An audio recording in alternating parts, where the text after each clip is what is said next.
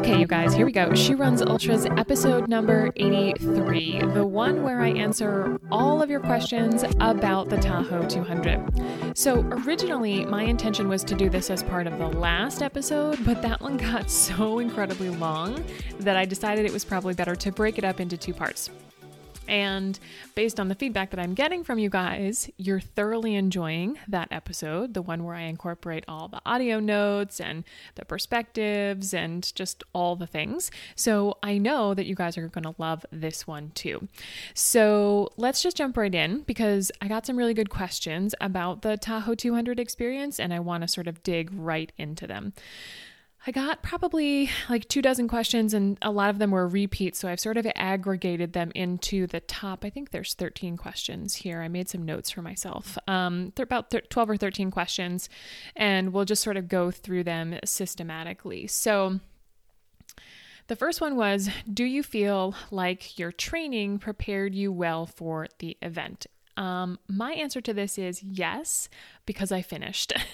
But there are always the feelings of, should I be doing something more or something differently, especially since this was my first time or my first attempt at this distance. There's always going to be some doubt about, am I doing it right? So it's funny because I recently did an interview for the local paper here in town about the race, and the reporter asked me a very similar question. He was really very interested in what I did specifically, like the specific workouts, the strength, the mobility, like all the very in detail, the things that I did to train for this event. And I sort of just reiterated my philosophy on how I go about doing this, which is basically looking at the event on the whole and trying to understand what the physical requirements will be in order to complete it. So for 200 miles, there's a lot of factors that go into this. And then from there, I would just take my focus, sort of like flip the mirror around onto my own body and assess how my current capacity lines up with what I think I'm going to need to do the race. And I've sort of talked about this before, but what you need in order to complete a half marathon, a marathon, a 50K is going to be very different than what you need for 50 miles, 100K, 100 miles, 200 miles. So we sort of have to look at each of them individually. It's not like the way that you're going to train for that 50K is exactly the way that you would do for 200 miles. And then using all of that information and setting to work training the component parts of my body to be able to meet the demands of the race. So hips and knees and ankles and spine and shoulders, all of the things. And then a separate layer of that is the actual running layer, the miles, right? Logging the miles and making sure that I can physically go the distance. And while I would have probably liked to have done more in my training in terms of mileage, I had to factor into this decision the fact that I had just done a 100-miler back in October of 2021. So my body wasn't all that far removed from that 100-mile experience, and I didn't really feel like I needed to do it again so soon in order to prepare, even though I was also still having these feelings of maybe I should be doing some more miles because I'm going to run 200 miles. And one of the other questions that reporter asked me was, how many miles do you do? Like, what's your longest run in preparation for this? I think it would probably surprise some of you guys that my longest run to prep for this particular 200 was a 50K. Now, again, keep in mind, I had just done 100 miles in October. So it was a little while ago, but it also wasn't that long ago. Had I not done that 100-miler so recently, I definitely would have picked something longer. The other factor that played into this was it was winter here, right? When I first started training, it was basically December of 2021. And it's winter here in New Hampshire. So there was snow and ice and all that stuff. And I'm not somebody who stops training when the weather gets bad. I just work around it. But I also don't have a running treadmill. I have a desk treadmill, but I don't have a running one. So, I had to factor that in. There were definitely some days that I had to alter my training because the weather was just too dangerous. It was too icy. The visibility was low, whatever. It was too cold. whatever. But on the whole, I had to work around training for the winter. So I guess all in all, the long answer to the short question is yes, I think that my training adequately prepared me for this event. All right, the next question was, how well did your logistics line up with your plans? I thought about this one for a while because the logistics is a big part of running 200 miles. And I think we did the best that we could with the resources that we had at our disposal. Now, none of us had 200-mile experience. All of us had experience at 100 miles, either running or crewing or pacing. So we were familiar with that distance. But I did have the opportunity to speak with friends that did the race back in 2018. So I was able to sort of get firsthand information about their experiences and understand sort of what worked for them, what didn't work for them, and factor those into my planning. The other thing that I will say is that this race series, in particular, Destination Trails, they do a really great job and put together a very comprehensive racer runner manual with all the information that you will ever need in order to prepare. So that was crucial. I read through that a lot. I kept referring back to it. I thought about all the different components of the race that they outline in there and started to just really wrap my brain around how are we going to get me from point A to point B to C, like through all those aid stations to the halfway mark and then back again. The other nice thing was someone in the Facebook group, the Tahoe 200 Facebook group, put together a pacing spreadsheet, basically an Excel spreadsheet that did all the fancy calculations for your pace and your projected time that you would arrive into the aid station. It helped you factor in how long you wanted to stay in the aid station. And then again, it did all the fancy math to tell you how many hours you would finish in so that you knew how close to the cutoffs you were. So we relied on that a lot to help us calculate where Frank and Adam needed to be and at what time in order to meet me. Now, if you listened to the previous episode, you'll know that I sort of blew that out of the water a couple times, but it really did help us to do the quick math without having to do the long form math in our heads on the fly. Like that, again, I mentioned it in the previous episode, like Frank would spend time on that spreadsheet while we were walking and running to sort of be projecting and helping me figure out, okay, can I sleep here? Do I have to go faster? All of those different decisions. And then I really spent a lot of time thinking through my logistics for drop bags and pacing. I spent hours sort of sitting here in my office looking at that runner manual, thinking about the different intervals of mileage between each of the aid stations and really trying to live into the idea of me in the future. I've already run 65 miles. What am I going to want in my drop bag when I get to this place? And so that's really how I approached my drop bag and the pacing and the logistics, just really trying to spend time quietly thinking through each of those individual aid stations, the mileage, my physical wants and needs to try to figure out how we were going to make this happen. And with all that said, I think we did an awesome job for our first time around at 200 miles. And I say we, but literally all I had to do was run from aid station to aid station. And Adam and Frank did all of the hard work in terms of timing their arrivals appropriately, schlepping all my gear, washing all of my dirty gear.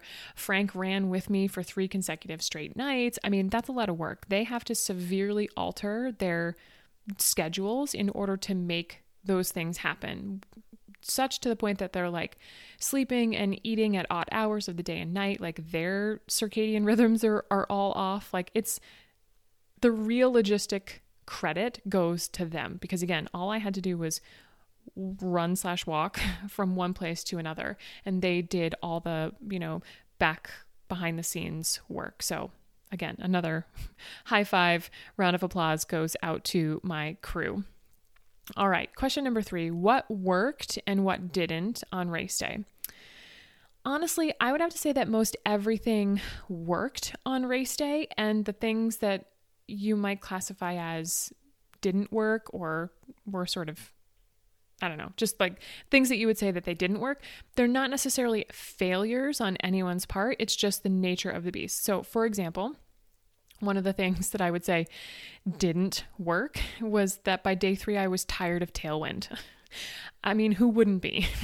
If that was your primary hydration source and you were drinking it basically for 3 days straight, like who wouldn't be sick of Tailwind, no matter what flavor you swapped in there? So I did alternate with water and with ginger ale, and I had some element that I could have used, but I didn't want to introduce something that had the potential to mess things up. Like there were times when my stomach was a little tenuous and I could have introduced something new, and I just sort of chose to grin and bear it and continue on with the Tailwind. And to this moment right now, we're almost 3 weeks removed. I don't want Tailwind for a long time, even though it's my go-to solution for electrolytes and carbohydrates. So just like that's the nature of the beast. It didn't work. It just is what it is. Another example of this would be my feet and all the blisters. Now, I've gone 100 miles and not had issues with my feet, but those conditions were different than the ones that I faced at Tahoe's, and I expected to have foot issues, and I did. So it was less about the fact that something went wrong or didn't work, and more about how do I adapt and overcome, which basically I had to do on the fly, because I got more blisters in this one race that I have probably ever had in my entire, not probably, I did get more blisters in this one race than I have ever had in my entire running career to date. So I just had to deal with it on the fly. I had to seek out the medics, have them help me, tape my feet. And then there was a certain part at which I just had to grin and bear it. So I wouldn't say that anything didn't work.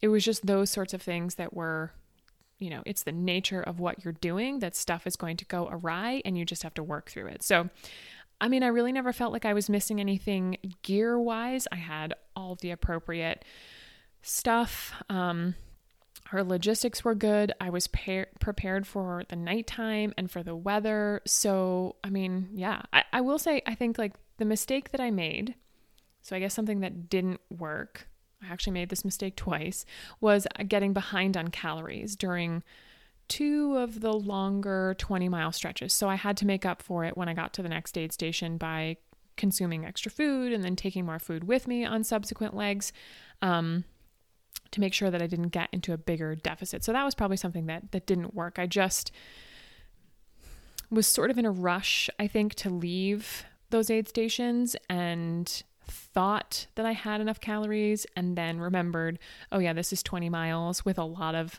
elevation change, so it's going to take you longer than you would normally for 20 miles, and you miscalculated and you don't have enough food and you're tired of Tailwind. So I won't be making that mistake again. But that's something that perhaps didn't work. Question number 4, did you ever mentally or physically get to a place where you thought you might not finish? This is an interesting one. And the answer is yes. I hit a little bit of a low during miles 75 to 100, where I got into this headspace where I was just like, how am I going to turn around and do this all over again? Like I think a lot of us get to that place, especially if it's your longest race, you get to the halfway point and you're like, oh, still have halfway to go. Fortunately, it didn't last for too long. Even though I said it was during that 25-mile stretch, which is a long time, it wasn't persistent. It would sort of come and go, but it never fully consumed me.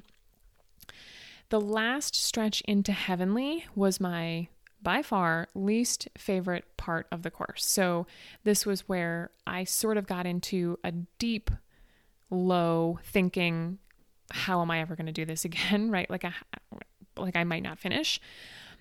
That stretch was challenging.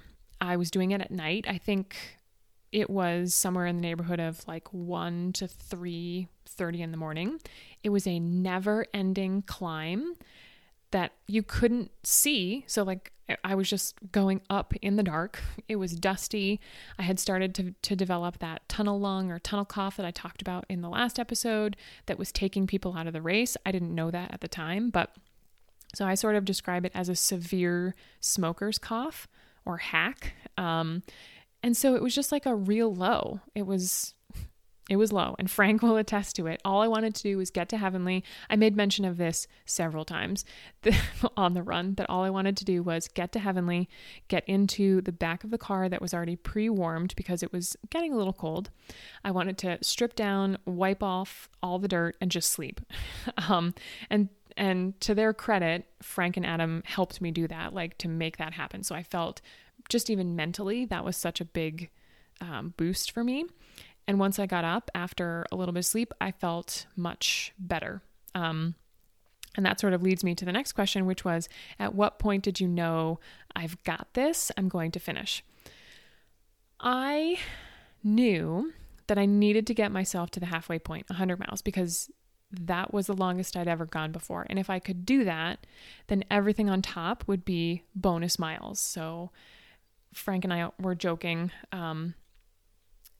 about it, like we would hit a mile marker, or if I would hit a particular point where I was sort of quiet or low or, not talking much, he'd say to me, "Hey Megan, guess what?" And I'd be like, What, Frank? What pearl of wisdom do you have to share with me?" And he'd be like, "This is officially as far as you've run." And that was sort of another mental boost, because I was like, oh yeah, right. Like, I'm doing this. So I knew that I had to get myself to the 100-mile mark in order to figure out if I was going to be able to keep going. In the last episode, I talked about how Ben had to drop and being close to the time cutoff and having to make up time. So as I was leaving Heavenly, my point of view was, I'm just going to do my best. I'm going to try to make up some time and have fun. And if I get timed out on the course, so be it, but I'm going to put forth the best effort that I can. And that's what I did. I mean, that's really how I started to build back up to a point where I was like, I've got this, I'm going to finish. During that first leg coming out of Heavenly, I was actually able to make up a bunch of time, and I came in an hour and a half ahead of schedule, which was a real mental boost for me, because that meant I wouldn't be racing the clock as hard as I just was. Like, I left Heavenly with maybe an hour to spare, and then I banked an hour and a half on top of that. So now I'm 2.5 hours ahead of the time cutoff. And I basically continued to do that each leg.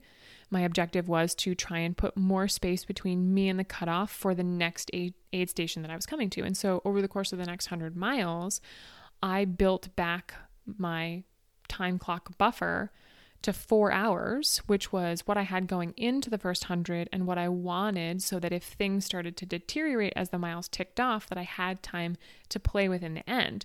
So I guess it wasn't necessarily a specific point that I knew that I've got this, I'm going to finish. It was the last 100 miles where I was consistently moving, banking time, making up time, feeling really good.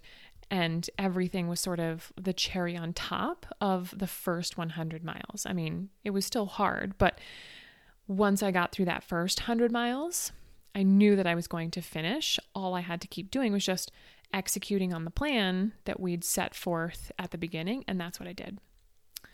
Question 6 was another good one. Basically, the person asked highest high, lowest low. And this is actually something I talk about a lot with my one-on-one clients, and in Run Your First 50K, we talk about how there's always going to be highs and always going to be lows. After every high is most likely a low, and after every low is a high. So we sort of have to ride the wave. So I think I sort of described my lowest low in the previous question, talking about it was really the last 4 to 5 miles heading into Heavenly to complete the first 100 miles. That was the low. It was just like real low. It was dark, literally and figuratively. But I would have to say, like, another low would be the sleep running that I did headed into the final aid station, Stephen Jones. And that was just more challenging physically. So I guess it wasn't really mentally a low. It was just more of a physical challenge since I was so exhausted. But I didn't have the luxury of time to be able to sleep, nor was there anywhere safe for me to do it, since at that point we were in and out of these residential neighborhoods. So it would have been a little weird for me to just post up on the sidewalk in front of somebody's house. Because again, it was nighttime. late night. So anywhere between, 11 and 2 a.m. And so like most people are going to be asleep, but it would have been my luck that some random person needed to take their dog out, and there would be me sleeping on the sidewalk with Frank sort of standing over me. Like, can you imagine what the image of that would have been like? So anyway, I would say those are probably 2 low points.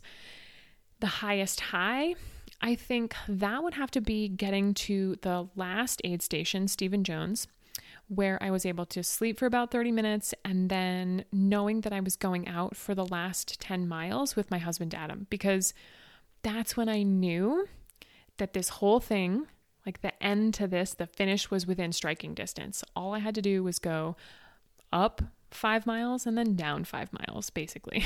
It's a little more nuanced than that, but 10 miles, right? You have 10 miles left. That is a huge high when you can say, I've already gone 190 miles, which even saying that now, it's like, holy shit. This is like, I've already gone 190 miles. All I have is 10 left. Like, there is no reason why I can't do these 10. And I got to do it with my BFF, my husband. And it was a really fun 10 miles because it was when we left 5:30, 6 a.m. The sun was about to come up. It was going to be a warm day, which it hadn't been for the 4 days previous, which I'm not complaining about because that was like the perfect temperature for me, but it was going to get warm and sunny and I was going to finish in the daytime, and I was super excited about that. I'm willing to bet, though, that when this person asked this question, they expected that my highest high would have been the finish. Like, I'm sure they expected that that would be my answer. But honestly, that was a little bittersweet for me. I was excited to finish, don't get me wrong. And I was almost a little bit in shock, I think, when I did, but it wasn't my highest moment because, again, I think I'm going to talk about this in a second in terms of like my mental frame of mind, but I expected myself to finish. So I went into this, being nervous and scared and wondering and doubting and all that thing, but also at the same time, I expected myself to finish because that's how I operate. I don't go into these races thinking, I don't know, who knows if I'm going to finish or not. Like, that to me is not a viable strategy. I've done that before, actually, and it's not a viable strategy. So when I go into a big race like this, like, I expect to finish. So for me to say that my highest high was the finishing, I had already been there in my mind for a long time. Like, I had already visualized that finish. I knew how it was going to go. I had already talked to my friends about how the finish went for them. Like, I understood this at a very real level. So I had lived it through so many times that it was expected of me. And so that wasn't my high. I don't know that I'm accurately conveying the sentiment. I think maybe some of you guys will understand this, but it might be sort of a shock for you to hear me say that that wasn't my highest moment because, again, I've mentioned this sort of in previous episodes, I'm more of a fan of loving the process of all of this. So I really loved the process of running those 200 miles. Even as I sit here now, I'm sort of off topic now, but I'm on a roll. Even as I stand here and record this now, I am more excited and more enthralled and more in love with the process of having spent those 4 or 5 days out there and all of the time that it allowed me to sort of, be with my friends and make new friends and like have these experiences by myself and, work through some problems and some challenges on my own by myself in the woods. And I'm trying not to get emotional about it, but like, I'm more in love with that element of it than the actual finishing. The finish is really just the proof, the social proof of all of that hard work that I have been doing for the previous 4 days and then the previous 6 or 7 months. And even beyond that, like that finish isn't just about the work that I did in this training cycle. It is literally everything that I have done since I started this whole process 10 years ago. So yeah, I mean, highest high, lowest low. There's always going to be some of both. and they're going to come and they're going to go, and there's going to be a lot of them. There won't necessarily just be one high and one low. You're probably going to have to ride the wave of a few over the course of your race, just like I did for this one. So just be prepared for that. Question number 7. How did you do with the vert? This is a great question. Because honestly, if I had to name the thing that I was the most worried about, it would be the altitude. Now, I've been at altitude before, but that was, a couple years ago. Doesn't really translate. And all of the different components that I focused on in training, I was able to do here. But that one thing, that altitude thing, I didn't get a chance to work on. I mean, I contemplated trying to take a trip out to get some altitude in. It just didn't line up, with travel restrictions, didn't line up with a lot of different things. So I was worried that I was going to show up there and then literally my fear was that I was going to get taken out in the first 10 miles by the altitude because I was going to get altitude sickness. So much so that when I went to get my physical, my yearly physical, I talked to my PCP about this medication that I had heard somebody else talk about somewhere, and I can't remember the name of it now. Ultimately, we didn't end up doing it, but I was like, what about this medication for altitude sickness? I sort of wanted to prepare all viable options should this happen. I wanted a way to, even if I did get sick, I wanted to make sure that I had something that would help me solve that problem. But ultimately, she came back and she was like, I'm not really feeling this. I'm not going to be there to monitor you while you take this medication. It's probably not a good idea. So I guess I am officially going to say that I winged it on the altitude, but that was sort of a calculated decision. So, I guess it's not technically winging it because I really did decide we're just going to go and we're going to do this. And this is how we're going to handle it. My theory was that if I went into this really well trained, really well trained from a cardiovascular perspective, that I wouldn't have any issues. And so what happened was I basically arrived the day before the race. I had a full day at about 5,000 or 6,000 feet of altitude to acclimate. And I would notice that, going up and down stairs was a little more challenging, but I wasn't gasping for breath. I didn't get sick. I didn't get any headaches. I didn't get any of that stuff. And I showed up on race day, still sort of worried that the first 10 miles were going to be too challenging and I was going to just be sucking wind and then not make the time cutoff. I mean, that was really largely the conversations that I had with Frank and Ben. I don't want to get taken out in the first 10 miles. I'm just going to sort of go slow, but I'm also going to push it so that my body sort of has time to acclimate. The first 2 miles of the race are basically straight up the mountain. And doing that, I could feel my lungs working hard, but I was never really gasping for breath. I just made the calculated decision to stop every so often when I started to feel a little more challenged. When I started to feel, I don't know how else to describe it. I never got to the gasping point, maybe a little winded and I would just stop for 10 to 30 seconds and then continue on. So as with the race progressed and we got closer to, we basically worked our way up to 9,000 feet, I had to do the same thing.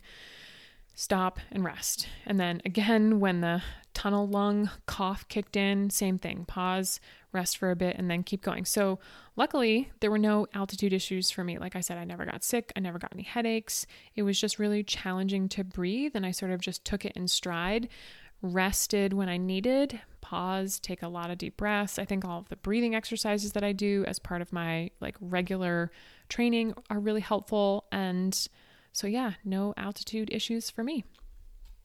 Okay, question 8. Thing that went the most smoothly and the thing that was the most unexpected. This was sort of easy. By far the most unexpected thing was having Ben drop at mile 50. Never saw that coming. never in a million years would have saw that coming, because he was feeling really good, super strong. He had just come off of a really good 50-mile race that he nailed. And so I never in a million years would have thought he was going to drop at 50 miles. But again, that was a calculated decision that he made that was going to be best for him health-wise. So by far the most unexpected, but totally understandable. The thing that went the most smoothly, I would definitely have to say, was the crewing and the pacing. With the length of this race and the remote locations and the timing of everything, there were lots of opportunities for things to go wrong. Like you heard Adam and Frank in the last episode talk about it at the very beginning. Their biggest fear was messing it up, missing me at an aid station, not having the things, all that stuff. But it didn't happen. I mentioned this in the previous episode, but during that first day, my spot tracker wasn't updating. So Adam and Frank didn't know where I was on the course. And had that kept up, it could have made life really difficult for them and subsequently for me, because they wouldn't have been able to time their arrivals accordingly. Because remember, they couldn't go to the next aid station and camp out there. They had to time it because they didn't want an influx of people hanging around in these smaller parking lots and camping areas. If you have 250 people in the race and all of their crew, that can be a lot of people. So 30 minutes ahead of time was the window. You could get there up to 30 minutes in advance. And then when your runner left, you had to leave immediately after. So that could have made life really difficult if my spot tracker wasn't working and they had no idea where I was. Fortunately, that went off without a hitch from my perspective. Like I'm sure if I had Frank and Adam on here, that they might be able to tell some stories about, stuff that went on behind the scenes, the scheming, the planning, like all the things that they had to do to pull this off. But for me, on my end, it went super smooth because they were there every time, ready to go. They had everything I needed. They anticipated a lot of the things that I needed. Some of that was because Frank would text ahead of time, or I would text ahead of time. But a lot of times I actually didn't have cell service, so I couldn't, because originally, I'd also mentioned this in the podcast, not to rehash the previous episode, but originally the plan was I'm going to text you when I'm going into the aid station, the ones that they couldn't meet me at, and then when I come out of the aid station so that they could sort of update that spreadsheet in real time so that they could calculate and know, what my anticipated pace was and really keep track. Because I did want to then be able to pass on that information to you. And maybe Frank still has a version of the spreadsheet that is accurate or semi-accurate. I'll have to look and see. But that all went to hell. Like almost immediately, because I couldn't text them going in or out of the first aid station because it was so remote. And so after that, I was just like, okay, well, the spot tracker's working. And then I found out from them not long after that it wasn't, but then it did sort of come back online, and they were texting me and saying like, yeah, we can see you now. Did you just go here? I'd say yes, that sort of thing. So that went really smoothly from my perspective. Question number 9, what did you and or your crew do to help you through the most challenging moments? I would have to say that my philosophy around these running races is always centered around forward progress and being very solution oriented. So regardless of what's going on around me or in my head, I'm always putting one foot in front of the other. And when stuff goes wrong, which it inevitably does, I don't dwell on it for more than 30 seconds before sort of flipping the switch into figuring out a solution. It's really easy to get bogged down in all of the things that go wrong or could go wrong, from small things like, getting a blister, to big things like forgetting a piece of equipment or being behind on calories or whatever. And if that's what your brain spends time on, it is a really slippery slope to the bottom, which usually results in you tapping out. So over the years, I've just sort of gotten to this place where I view everything as neutral.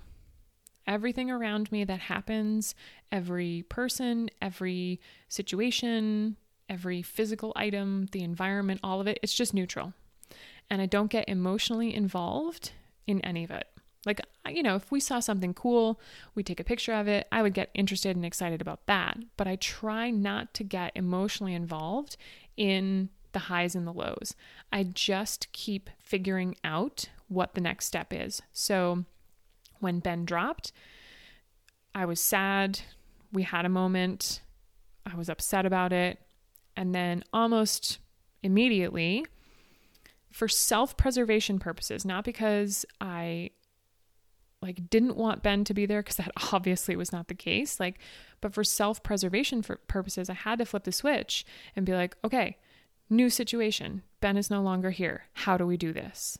And just set to work figuring out, okay, what's the next thing I have to do? Well, right now I got to get some sleep, and then I got to get up and I got to do boom, boom, boom, boom, boom. This is what has to happen next.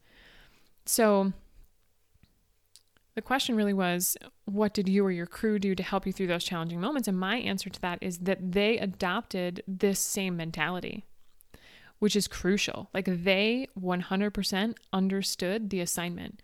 And the assignment was to get me across the finish line. And they knew when to push me and when to just let me do my thing, which is really good, because there were times when my brain was tired and I was sort of lollygagging around, and they would have to say to me, kind of aggressively, eat this, put this on, you've got 15 minutes before you need to go, et cetera, whatever the circumstances were, right? And this is why having your crew on the same page is super important. It's important that they understand the assignment, they know what your objectives are, what your plan is, and how you want them to help you along the way. So, really, it wasn't one particular thing that they did, one particular instance. It's that we were all on the same page.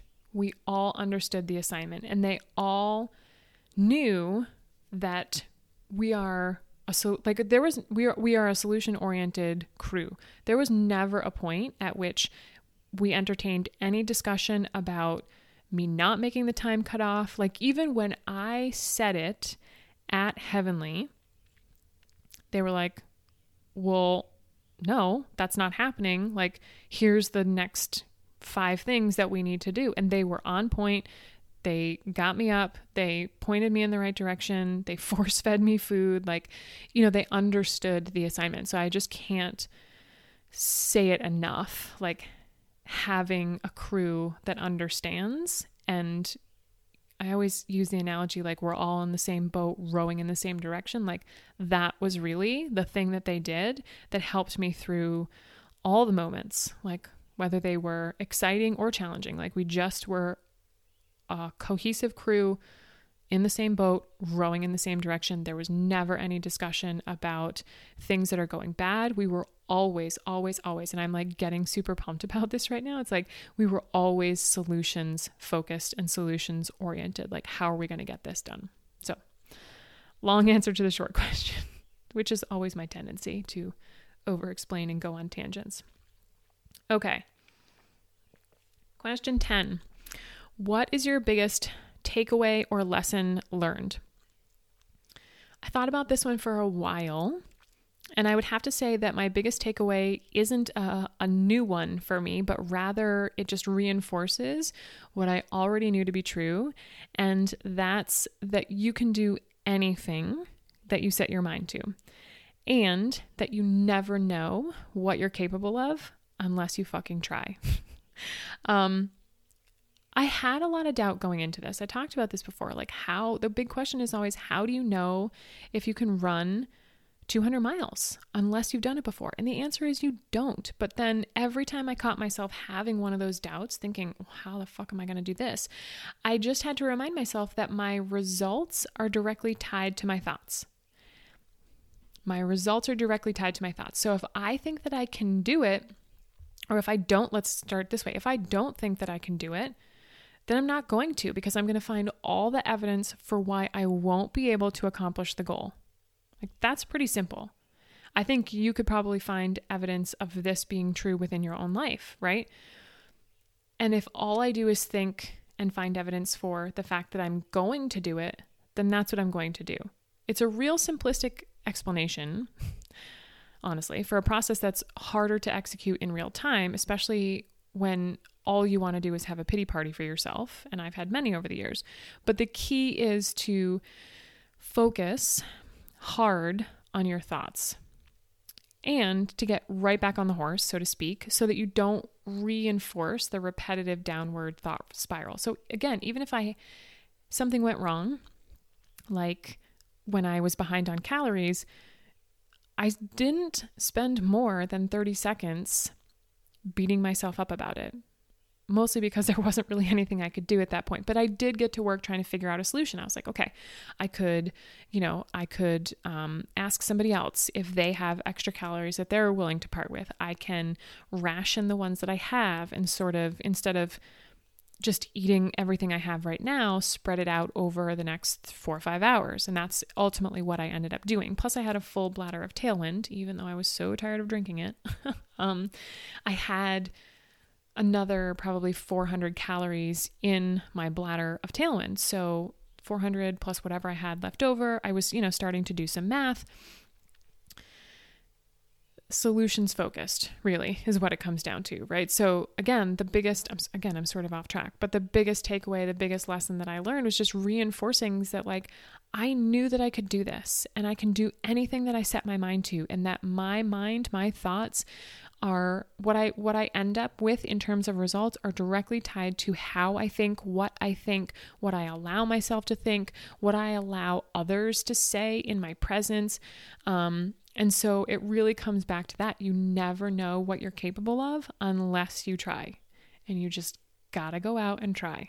You just gotta do it. You can't sit back and spend your whole life questioning whether you should do it or not do it or whatever. You just gotta go do it.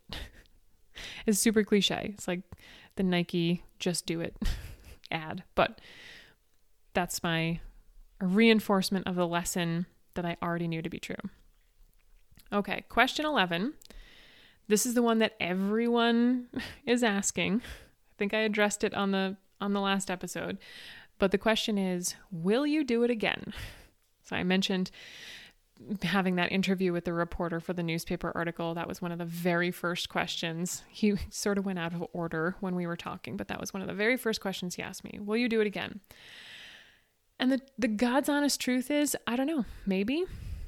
I'm still in this phase of giving myself some time to recover and reflect on the experience. I mean, it still doesn't feel real. I don't think I have fully absorbed the fact that I did it, even though I have the belt buckle and the pictures to prove it and evident, like I have witnesses, like I did it, but I don't think I have still fully absorbed the fact that I have gone 200 miles.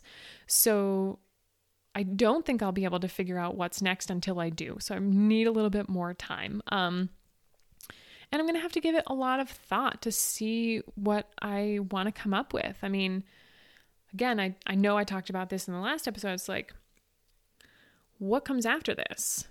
There are longer races like the Moab 240 and, Cocodona, which is 250. I mean, there's longer races. I certainly could do a longer race, but what's the limit?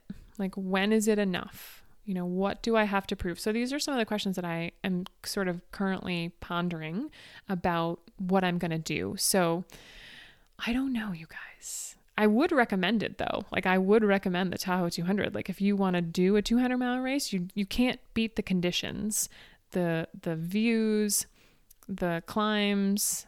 It's an epic race on all fronts. So I would highly recommend it if you want to do it. And maybe I'll do it again because, there are definite things that I could have done better.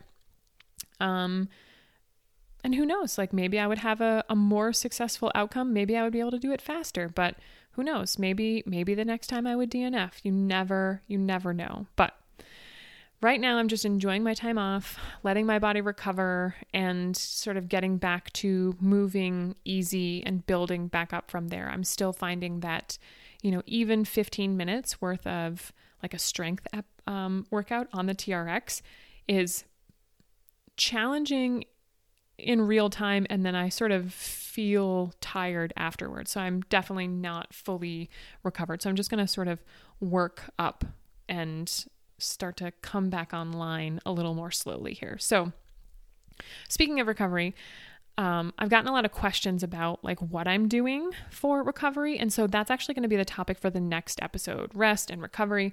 It's such a big part, or at least it should be, of your ultra training. And it seems easy enough, like it should be easy, but I know that many of you guys struggle with it because I hear about it from you, both with my clients and from posts and in group coaching programs. But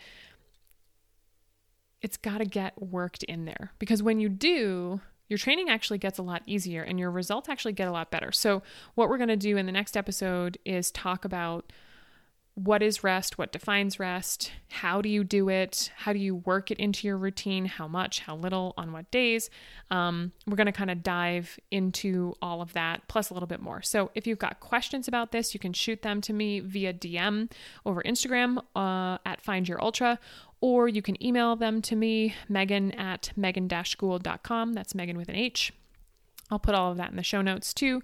But thank you guys. Thanks to everybody who submitted questions for this. I'm sure there's outstanding questions and I'm happy to answer those. So if I didn't answer a question that you had, send it to me and I'll answer you directly. Oh, I forgot. I always do this. One more quick thing before you go. I don't know if you saw, but the next round of Run Your First 50K starts on Monday, July 25th. So this is my group coaching program for women, 6 weeks that is focused on teaching you everything you need to know to successfully get across the finish line of your very first 50K. Everything from race strategy to mindset to a training plan to strength and mobility to gear, all of the things, so that when you're done, when you've hit the 6-week mark and you graduate from the program, you have a personalized plan that's going to get you across the finish line of that race. If you want to join us, you need to apply. You need to go to www.runyourfirst50k.com. That's where you'll get all the information. You'll be able to apply. You'll be able to see exactly what it's all about. So don't forget, we start on Monday, July 25th, and applications actually close Wednesday, July 20th. So don't wait, get your application in today, and I'll see you in the program. All right, you guys, that's all for this episode. Enjoy this beat, and I'll see you all soon.